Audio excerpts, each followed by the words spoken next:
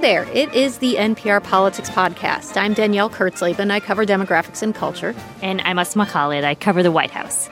On this Christmas Eve, we're talking about a public figure who points to her faith as helping her weather some big political storms. And that public figure is Huma Abedin, whose name many listeners will recognize. And Asma, Abedin has never been an elected official herself, but she's been at the center of politics for so long, and many times she's been thrust into the spotlight, by and large, not by her choice. So, Asma, first off, remind us of who she is. You know, her name is known to a lot of folks, particularly people who follow Democratic Party politics. She's worked for the former Democratic presidential candidate, Hillary Clinton, for, probably about 25 years. And she was married to former New York Congressman Anthony Weiner. And she's kind of known, I would say, because of her associations to both of those people. But this is really the first time that we're actually hearing her speak in her own words. Right, yeah, she's been known by virtue of her connections to these others, but this fall, she was in the spotlight more firmly on her terms because she came out with this new book. It's called Both and: A Life in Many Worlds, and in it she shares a lot about her faith, her politics, and her relationship with one of the world's most powerful figures, Hillary Clinton. That's right. And Danielle, that's actually where I started my conversation with her. She's worked for Clinton for about a quarter of a century. And in an era, where we see so many people hopping from job to job, trying to move up the career ladder, sticking with the same employer, let's say, for 25 years feels like an anomaly.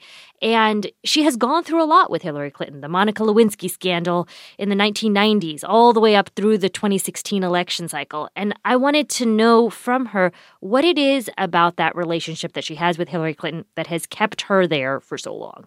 I think what has worked for our relationship, our professional relationship, and our personal relationship is that it's never static. It's constantly evolving. We're constantly working. We're constantly doing.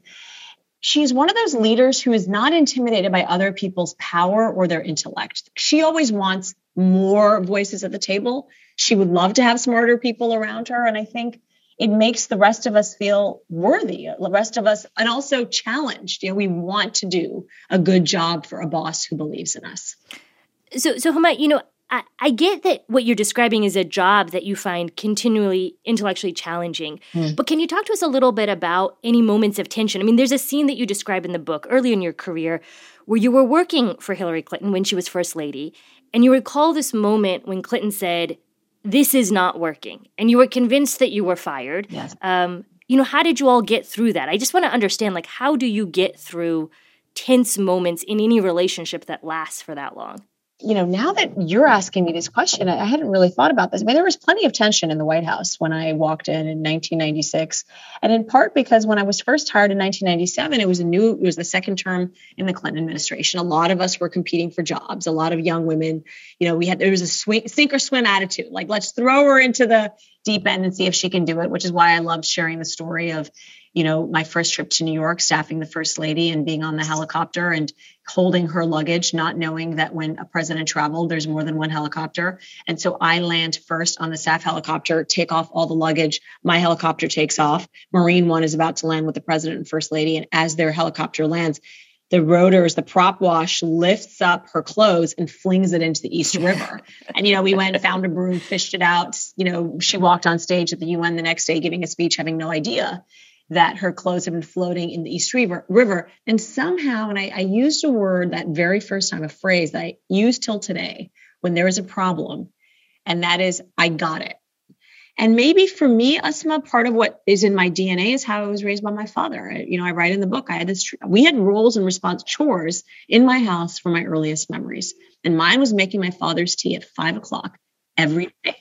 And the one day that I tried to play hooky and went to a friend's house, my mother has me come home and says, "You are making your father's tea." And why? Because when somebody expects you to do something, you better be there to do it. And I think I have carried that with me through my professional life as well. I'm glad you brought up your father because in the book, you talk a lot about your faith, the faith that you say was so important to both of your parents. You talk about Ramadan, about fasting, about praying, about your parents' academic research. And, being Muslim in public, I will say, and I think maybe I'll say this even for myself, I don't know that it's always easy. I don't know that it feels always comfortable to speak about faith. Even in liberal progressive circles, there is a skepticism of people who are overtly religious. So two questions. One is, did you feel that you ever had to downplay your Muslim identity? I did not. And I give credit to my parents 100% for that because, as I've shared in the book, and I think my story, an immigrant family, my parents, Indian father, Pakistani mother, came to the United States. We moved to Saudi Arabia when I was 2 after my father was given this, a diagnosis of renal failure and essentially said, you have 5 to 10 years, get your life in order. And my parents moved us to Saudi Arabia. It was supposed to be for 1 year, Asma, just a 1 year sabbatical. That was 42 years ago.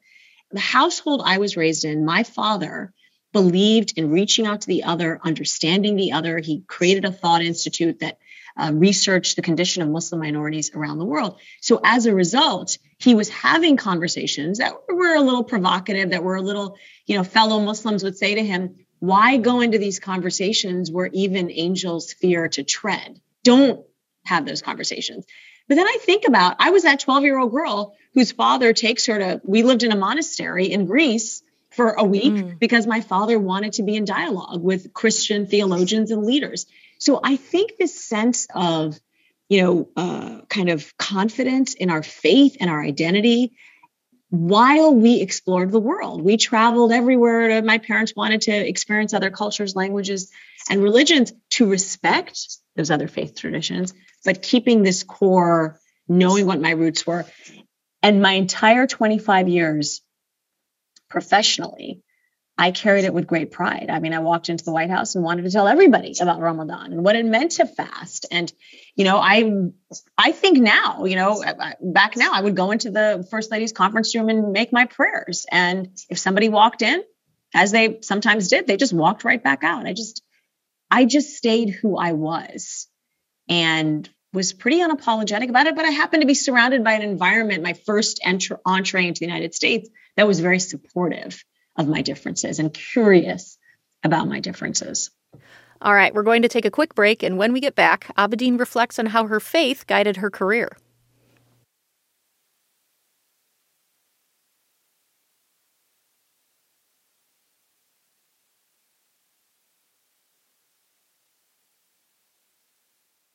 And we're back. And Asma, before the break, Abedin was beginning to describe what it's like to be a prominent Muslim working in politics.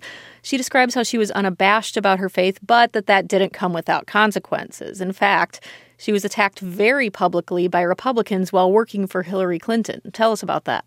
That's right. In 2012, a group of Republican lawmakers led by former Minnesota Congresswoman Michelle Bachmann, you all may remember her, she questioned essentially Huma Abedin's loyalties, questioned whether she was a true American or whether she was actually a part of this radical group known as the Muslim Brotherhood.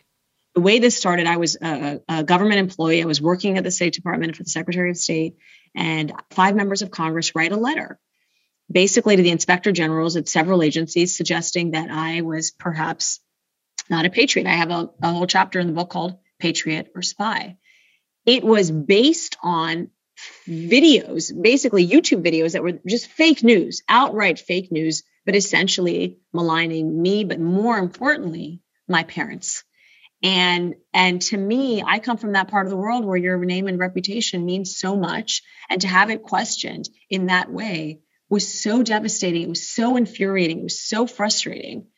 And then to see it play out in actuality, when we shortly thereafter went on a trip to Egypt, and Hillary was sitting in a meeting with Egyptian leaders, and they said, we're not sure we trust your government because of the advice your advisor, who is a member of, as you mentioned, the Muslim Brotherhood, viewed in their minds as an extremist organization. And we're not sure we trust you. And of course, Hillary, in her typical Hillary, says, oh, you mean Huma? She's right over there. You should talk to her. And I did engage with him. I stayed in touch with this man, but it didn't matter. That saying of, a lie travels halfway around the world while the truth is putting on its shoes. I mean, here we were in a whole other country, and the message had already gotten through. And so when John McCain went to the floor of the Senate to defend me and my family, Huma Abedin represents what is best about America, the daughter of immigrants who has risen to the highest levels of our government on the basis of her substantial personal merit and her abiding commitment to the American ideals that she embodies. I am proud to know her, and I am proud, even maybe with some presumption, to call her my friend.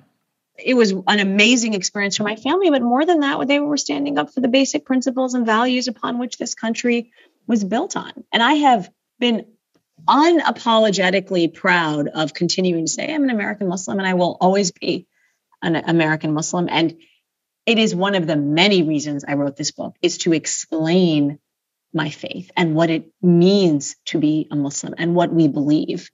So, Huma, what do you feel has changed from those early days that you had in the White House down through 2012 and even into 2016, where you had this moment in 2012, as much as the political culture might have felt the beginning of being really volatile, you mentioned John McCain took to the Senate floor to defend you. He wasn't the only one. Senator Lindsey Graham also, did come out criticizing those attacks that you were facing, both prominent Republicans at the time.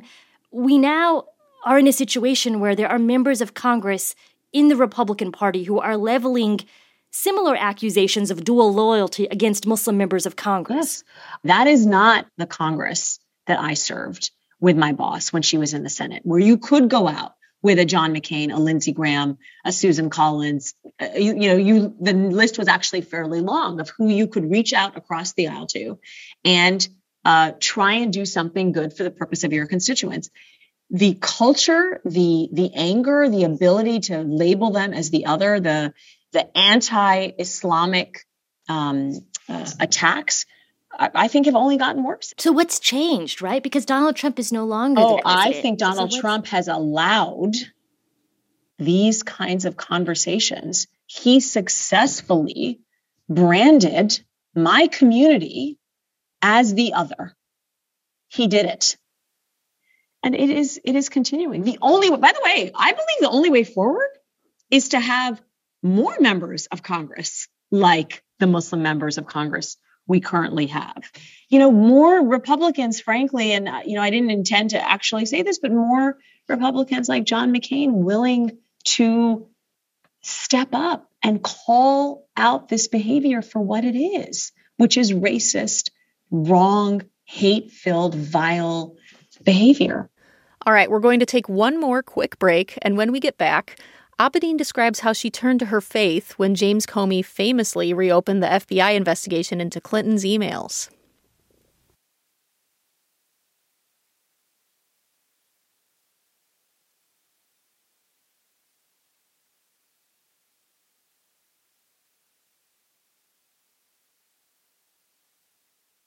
And we're back. Now, Asma, it's impossible to talk about Huma Abedin without also talking about her then-husband, Anthony Weiner, and the role he would play in the 2016 presidential election. For a quick background, Anthony Weiner was a representative from New York who would go on to run for New York City mayor in 2013. That all ended when he was once again found to be sending sexual photos to other women. And it was more sexual photos that would lead the FBI to reopen their investigation into Hillary Clinton's emails in 2016. Now, Asma, what did Huma Abedin say about what must have been a really surreal period where her personal life and national politics collided? I asked her about that, Danielle, and I will say, covering that campaign in 2016, I don't think until I read her book that I fully understood how much of her personal life was really shattering at the exact same time that James Comey decided to reopen this FBI investigation just days before the 2016 election. And in it, she talks about the fact that Child Protective Services decided to open up an investigation into her family to essentially assess whether or not she could maintain custody of her child. I was so shocked and so shattered in that moment. I couldn't even feel, because feeling for myself felt selfish. And we were in that moment on a mission. And that mission was electing Hillary Clinton president on November 8th. And I think one of the ways I was able to get through every single one of those days, which I chose to go into detail and write about what it was like. And I do write about the moment I thought there was a knock on a door and somebody was coming, and what I found in myself, this feeling of really defiance. This, I was not going to, there is one thing that I knew in this life, and that is I was not going to lose my child, no matter what. But I had a community around me, Asma, that was different. I talk about my sister showing up every single day. I talk about my friends banging on my door. I'm here and I'm present. And then getting up and doing my job and going, closing out the campaign. When I write in the book and talk about testing my faith, is actually things got worse for me after the 2016 election. And in part, I believe, number one, I didn't understand the behavior that Anthony was, doing at the time. It took me many years to understand it, number one. And number two, there was a combination of shame and loneliness and isolation that I felt in having to be a single parent, which, by the way, I think single parents are heroes, sheroes, theyrose. I don't know how they did it, to have all that dumped on me. And that's because Anthony then had to go to prison. He was in prison. And on top of that, feeling responsible for her loss was very hard. And it took me to a very dark place. And my faith saved me, because I had some very scary thoughts in those moments. And I knew that because of what I was considering doing to myself, that I needed help. And I think it was my faith that kept me on that subway platform and then got me into professional therapy and to a place where I was able to write this book and share my story and really feel like I've come on the other side and maybe even doing a service to other people who've struggled in their own lives. So, Asma, after having this conversation with Abedin, what is your big takeaway here? So, Danielle, Huma Abedin's always struck me as somebody who is extremely private. I remember seeing her at moments during the 2016 campaign, and she would be this figure you would see at Hillary Clinton's side. She really didn't talk to journalists much at all. And she's often been known because of the people she's been associated with, whether that's Hillary Clinton or Anthony Weiner. And so it was really striking to me to read about her own life, in her own words, just who she was and what the past couple of decades of political life has meant to her, because she's not an aide that we hear talk to the press very often or anything like that. I mean, really, this was, I think, the first opportunity many of us had to really get to know who she is. All right, well, we're going to leave it there for today. Until next time, I'm Danielle Kurtzleben. I cover demographics and culture. And I'm Asma Khalid. I cover the White House.